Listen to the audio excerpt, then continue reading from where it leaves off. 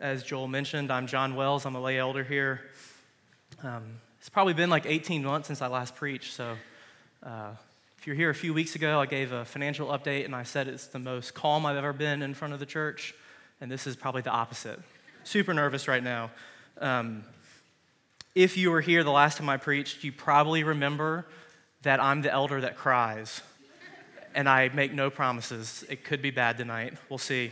I'm prepared. I've got water and tissues. I did not have them last time. But all kidding aside, I'm really excited to share with you tonight from Acts 14. Before we jump into the text, just a quick recap of what Busby preached on last week. It was the beginning of Paul and Barnabas' first missionary trip, which carried them to Antioch and then on to Iconium and then finally to Lystra. In Iconium, we saw Paul and Barnabas preach in the synagogue and perform lots of miracles, and a great number of people ended up believing. But in the end, the Jews and the Gentiles both started to conspire against them and wanted to stone them. So we saw Paul and Barnabas flee to Lystra. And then in Lystra, Paul healed a crippled man, and when the crowd saw that, they believed that Paul and Barnabas must be gods, and they tried to worship them, declaring that they were Zeus and Hermes. Paul and Barnabas rebuked them and cried out to the Lord and for them to believe in Christ. But even in their rebukes, they couldn't restrain the people. So this is where we're going to pick up tonight, in the unruly crowds of Lystra. But as we will see, their tenor has begun to change just a little bit. So, as is our custom, we'll pair a reading from the Old Testament with our sermon text tonight. So, Laurel, if you'll come up and read our Old Testament reading. Our Old Testament reading tonight is from Psalm 59, 1 through 4. Deliver me from my enemies, O my God. Protect me from those who rise up against me. Deliver me from those who work evil, and save me from bloodthirsty men. For behold, they lie in wait for my life. Fierce men stir up strife against me. For no transgression or sin of mine, O Lord, for you no fault of mine, they run and make me ready. Awake, come to meet me and see. In our sermon text tonight, Acts 14, verses 19 to 23. But Jews came from Antioch and Iconium, and having persuaded the crowds, they stoned Paul and dragged him out of the city, supposing that he was dead. But when the disciples gathered about him, he rose up and entered the city. And on the next day he went on with Barnabas to Derbe. When they had preached the gospel to that city and had made many disciples, they returned to Lystra and to Iconium and to Antioch, strengthening the souls of the disciples, encouraging them to continue in the faith, and saying that through many tribulations we must enter the kingdom of God. And when they had appointed elders for them in every church, with prayer and fasting, they committed them to the Lord, in whom they had believed. This is the word of the Lord. Let us pray. Lord, as we meditate on your word tonight, we ask that your Spirit be present. These words that I have prepared are nothing more than a feeble attempt to shed light on your very nature. Yet, you are able to transform them. Speak through them tonight, Lord.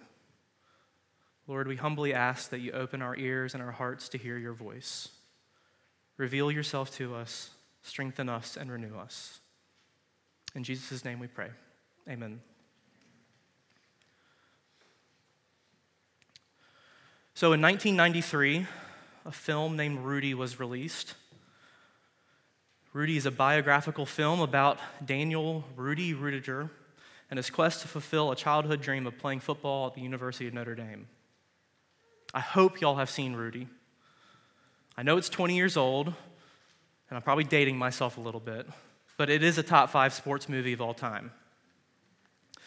And if you've seen the movie, What is the one thing that you remember about it? It's the very end. The crowd is chanting his name, Rudy, Rudy. And Rudy's in the Notre Dame classic blue and gold. He's hoisted up on the shoulders of his teammates. His arms are over his head, and they're all cheering in celebration. But maybe a more pertinent question for tonight is, what do you not remember about the movie? In all honesty, I haven't seen Rudy in probably 15 or 20 years. I only remember the end, the happy part.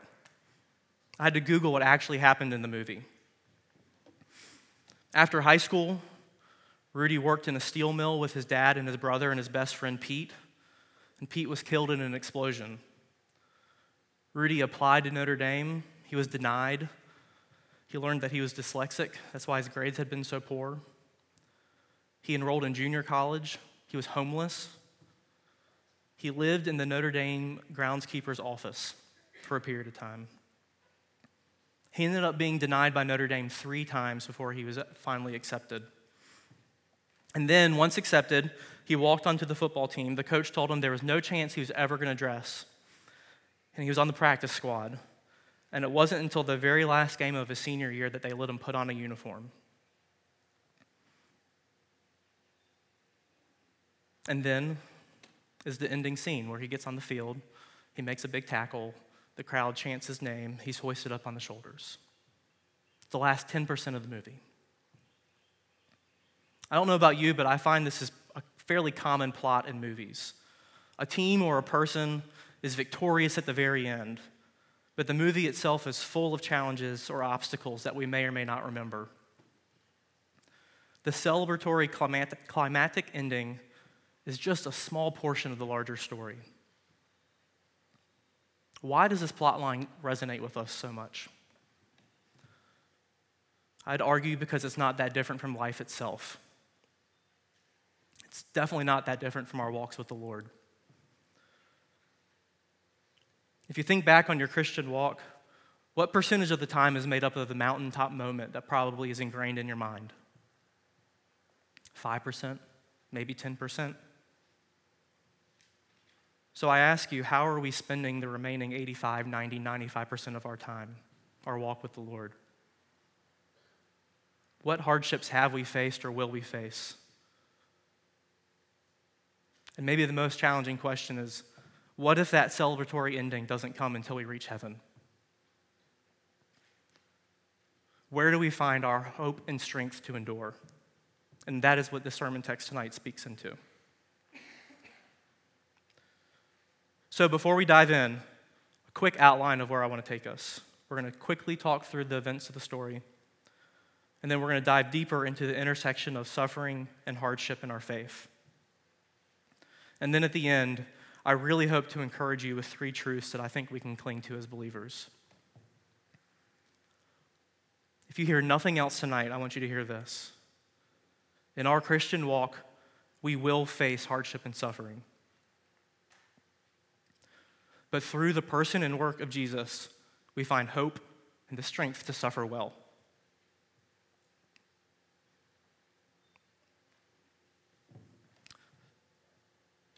Here it comes.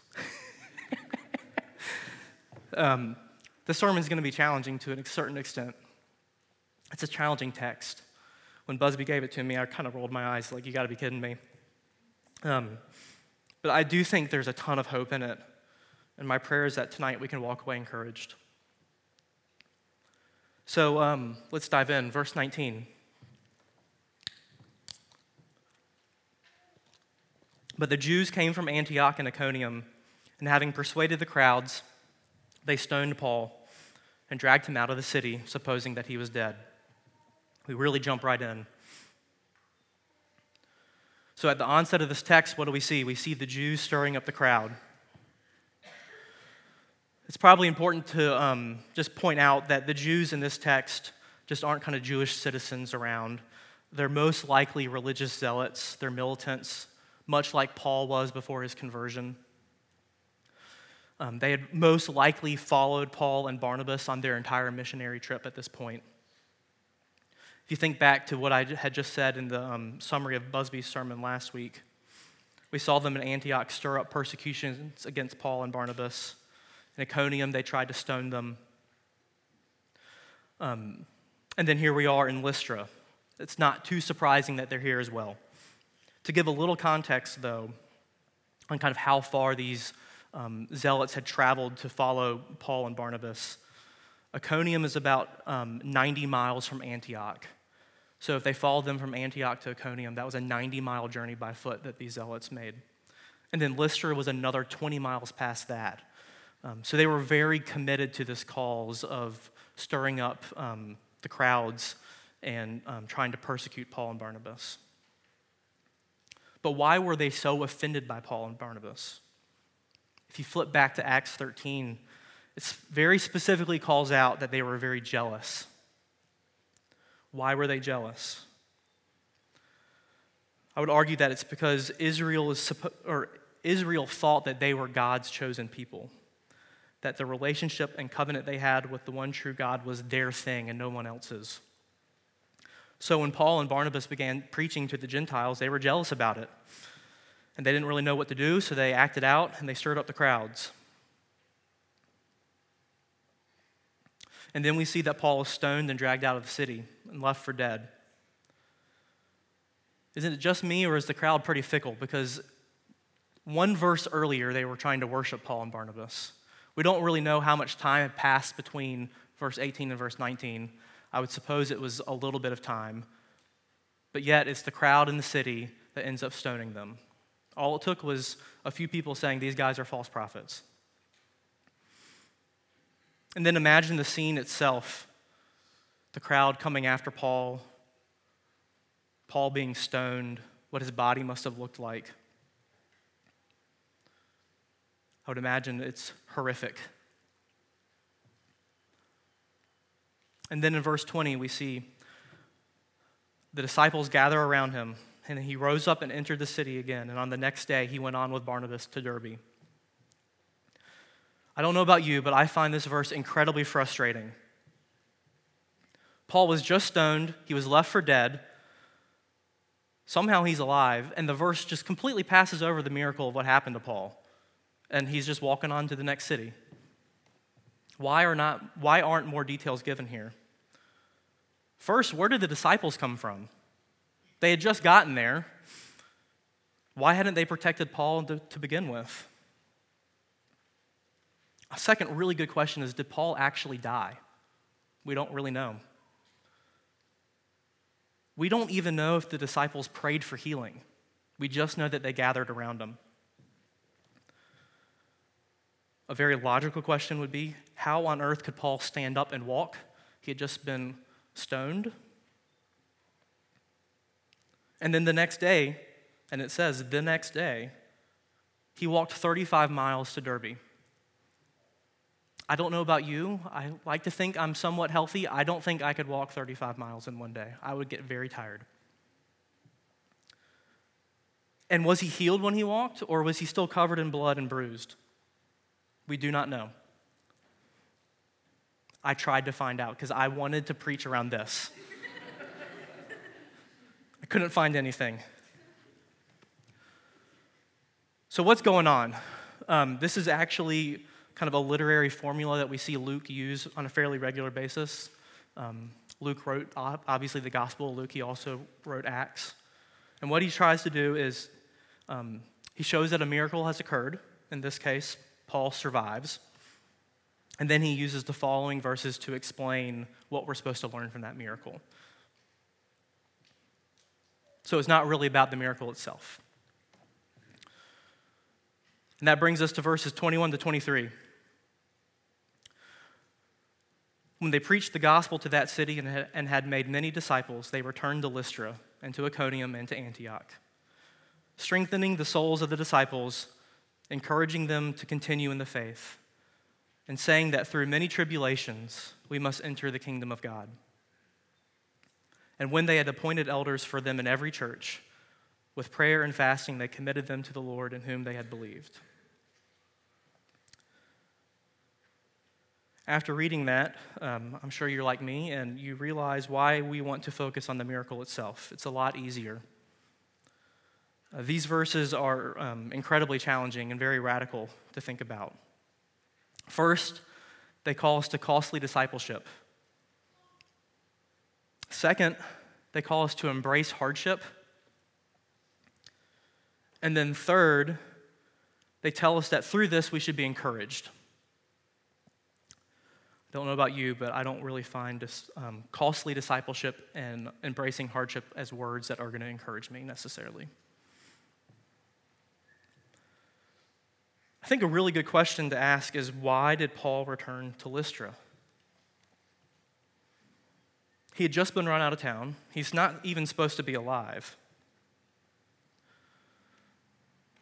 But he and Barnabas decide that they need to go back.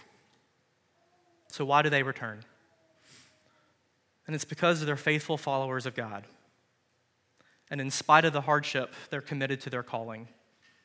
And their calling is to preach to the Gentiles.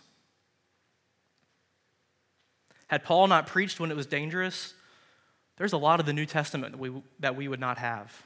Think about it. Ephesians, written while he was in prison. Philippians, written while he was in prison. Colossians, written while he was in prison. Philemon, written while he was in prison. At the end of Acts, we see Paul appeal to Caesar so that he could go preach to Rome, even though his case likely would have been dropped.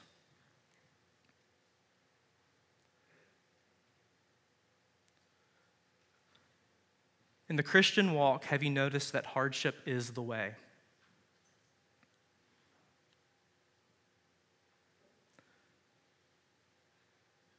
And in follow-up to that, I wrote this question in my notes this week. Do you consider comfort and convenience when discerning the Lord's calling for your life? Throughout the New Testament, it's really evident that the life of believers in the early church is not easy, and it is not comfortable, and it is not convenient. And I think these are questions that we need to grapple with as believers. And if you're anything like me, I absolutely consider comfort and convenience when I'm discerning the Lord's calling for my life. And you're probably thinking, John, I am not an apostle in the Roman Empire. I live in the United States. We have religious freedom, and that is 100% true. I'm not going to say absolutely guarantee because crazy things happen, but pretty much guarantee that nobody in this room will be stoned. It's not how you're going to die.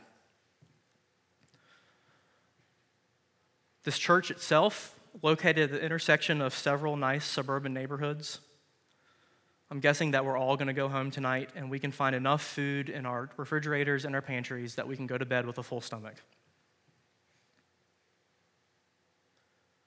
But following Christ requires sacrifice. Our Lord is holy, he's set apart, and his calling for us is not of this world. In a postmodern Western society anchored in moral relativism, the Christian life ought to be countercultural. So, do all Christians really have to experience hardship? Yes. It is clear testimony in the Scriptures. If you struggle to believe that statement, here are just a few examples for you. First, the nation of Israel, God's chosen people. They wandered in the wilderness for 40 years just so God could teach them to learn to be dependent on him. Look to the Psalms. Over 40% of them are laments. The life of Jesus and his disciples, they're regularly mocked, pursued by the Pharisees in every city they go to. We see Jesus is crucified, and now in Acts we see that the life of the apostles is one of complete sacrifice. In John 15:18-21, Jesus says, "If the world hates you, know that it has hated me before it hated you. If you were of the world would love you as its own. But because you are not of the world, but I chose you out of the world, therefore the world hates you. Remember the word that I said to you, a servant is not greater than his master. If they persecuted me, they will also persecute you. If they kept my word, they will also keep yours. But all these things they will do to you on account of my name, because they do not know him who sent me. And then in 2 Timothy 3:12, Paul says, Indeed, all who desire to live a godly life in Christ Jesus will be persecuted. It's very clear.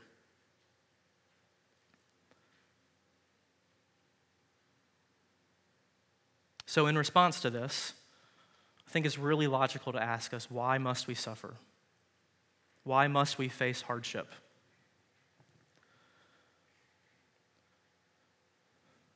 I've been trying to read more recently, and I have picked up Dietrich Bonhoeffer's biography. It's about that thick, and like someone who doesn't read, it's reading material for like 3 years for me. But I'm in it enough now to just really be interested in Bonhoeffer and his work. And while I was prepping for this sermon, was flipping through his book, The Cost of Discipleship. And in Cost of Discipleship, he says, Jesus Christ must suffer and be rejected. This must is inherent in the promise of God. The scripture must be fulfilled. Suffering and rejection sum up the whole cross of Jesus. To die on the cross means to die despised and rejected of men. Just as Christ is Christ only in the virtue of his suffering and rejection, so the disciple is a disciple only insofar as he shares in his Lord's suffering and rejection and crucifixion. Discipleship means adherence to the person of Jesus and therefore submission to the law of Christ, which is the law of the cross. True discipleship is found in our times of hardship and suffering. In Hebrews, it says about Jesus that he learned obedience through what he suffered. So if you think logically through this, if discipleship means adherence to the person of Jesus, then I think that we can swap the he's in that Hebrew verse with we. We learn obedience through what we suffer.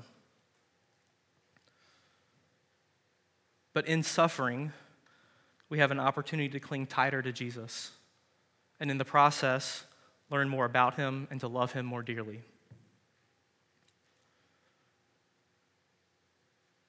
This is heavy stuff. I'm sure I'm not an outlier in the room tonight. I did not wake up this morning just really excited to face hardship and suffering. I don't think anybody ever wakes up excited about that.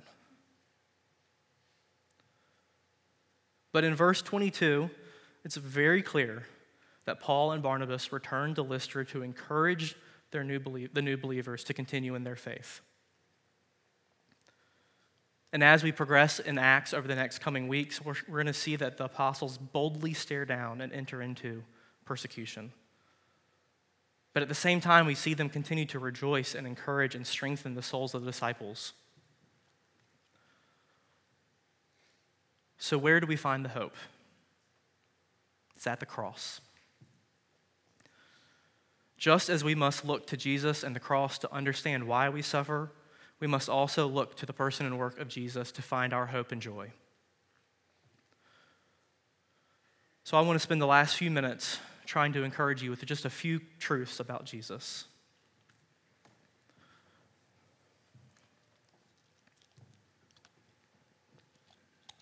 First, if you're in a period of hardship tonight, a season of suffering, find hope in the knowledge that Jesus has experienced your pain.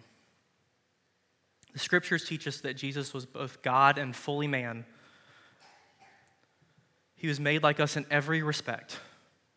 He felt our feelings, he was tempted with the same temptations, and he experienced our hardships.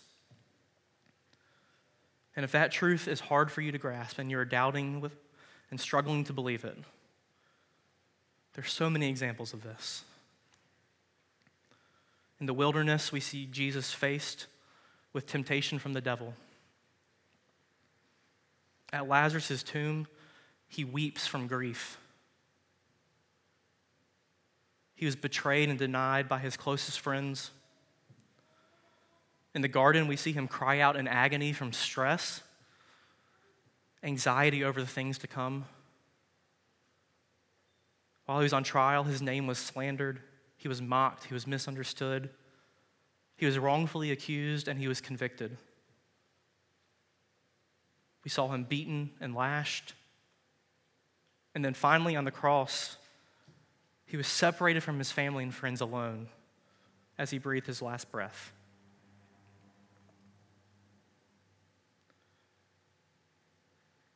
There's a saying you probably know, if you know, you know.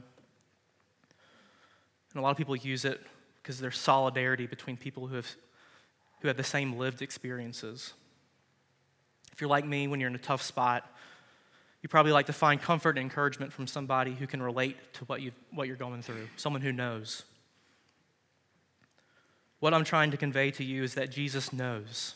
In every situation, he knows. That's truth number one. Our second truth, that Jesus is both our great shepherd and our great high priest. Not only can he identify with us in our pain and suffering, he promises to meet us there.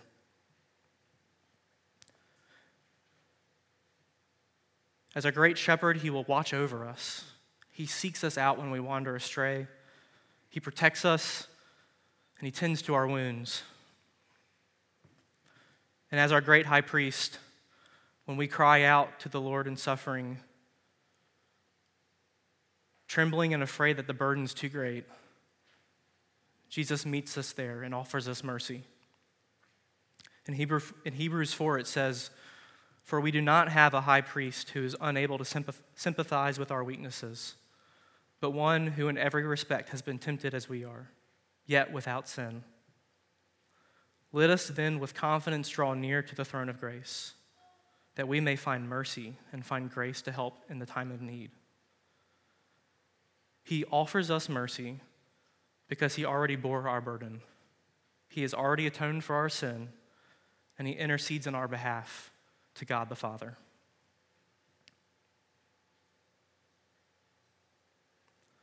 Our third and final truth. In Jesus, we can find rest and renewal. If Jesus does bear our burdens, which he does, if he has atoned for our sins, which he has, and if he is interceding on our behalf, which he is, then it is here under his wings and in his shadow that we should lay down and rest. Psalm 3:5, one of my favorite verses, says, "I lay down and slept, and I woke again, for the Lord sustained me." 1 Peter 5:10, "The God of all grace, who has called you to his eternal glory in Christ, will himself restore, confirm, strengthen, and establish you." We are not promised much in our walk with Christ, but we do know that the Lord will not leave us. If we lay down in his shadow, he will protect us, he will strengthen us, and sustain us. And one day, he will restore us. So lean against that cross and kick off your shoes and hang out for a little while. It's a good place to be. So what do we do with this? How do we apply this to our circumstances? I think it's a really good question. It's really easy to preach about this. It's really hard to remember it and implement this when you find yourself in a place of hardship. But I think that the natural outflow is to pursue something that I have called suffering well. This is actually a concept that several friends brought up unprompted completely to me over the last couple weeks. What do I mean by suffering well? I mean that as believers, if suffering is unavoidable, then how can we endure suffering in the light of Jesus and the cross? What should our posture be? And to help us figure that out, I want to aim you tonight with two questions. The first is, in your personal walk with the Lord, do you invite Jesus into your suffering, or do you just ask him to take it away? Now, there's nothing wrong with asking the Lord for deliverance from suffering. I think we should ask that. But that outcome is not promised to us. In our times of suffering, we are able to find renewed strength, though, intimacy, and peace by inviting God to walk with us in our struggles.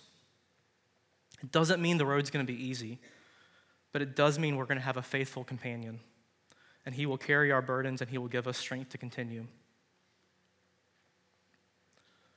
The second question I'd ask you is, are you suffering as part of a community of believers? Throughout the New Testament, it's very clear, there's a clear picture painted that the Christian walk is one that is meant to do in a community of believers. Why is that? And it's not just because we each have unique gifts, which we do. It's because we can grow stronger when we lean on each other. I'm not an engineer, but I live in a house. Think about the foundation and the frame of your house. If you were to put all that weight on one piece of wood, it would buckle and break. What's the point of the foundation and the frame?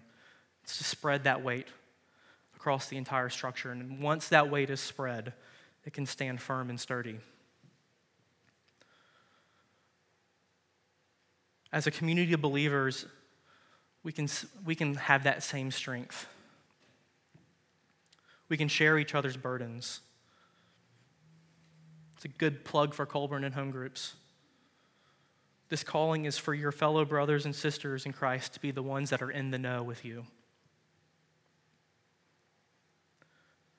So for those of us suffering tonight, there's so much hope. We're not alone in this. The devil might tempt you to believe that you're doing something wrong if you're in pain or suffering. Hear me tonight say that you are not doing anything wrong. Suffering is just the way it goes. But Christ has prevailed. Despite being stoned, Paul returns to Lystra.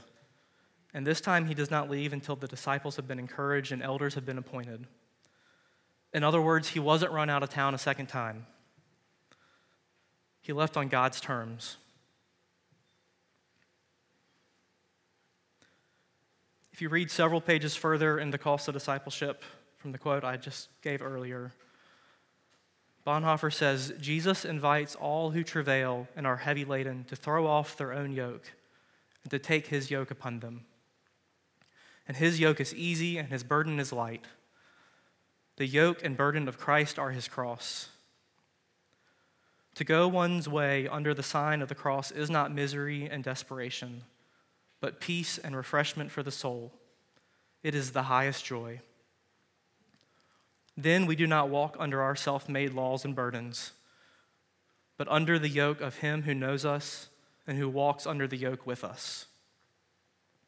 Under his yoke, we are certain of his nearness and communion. It is he, Jesus, whom the disciple finds as he lifts up his cross.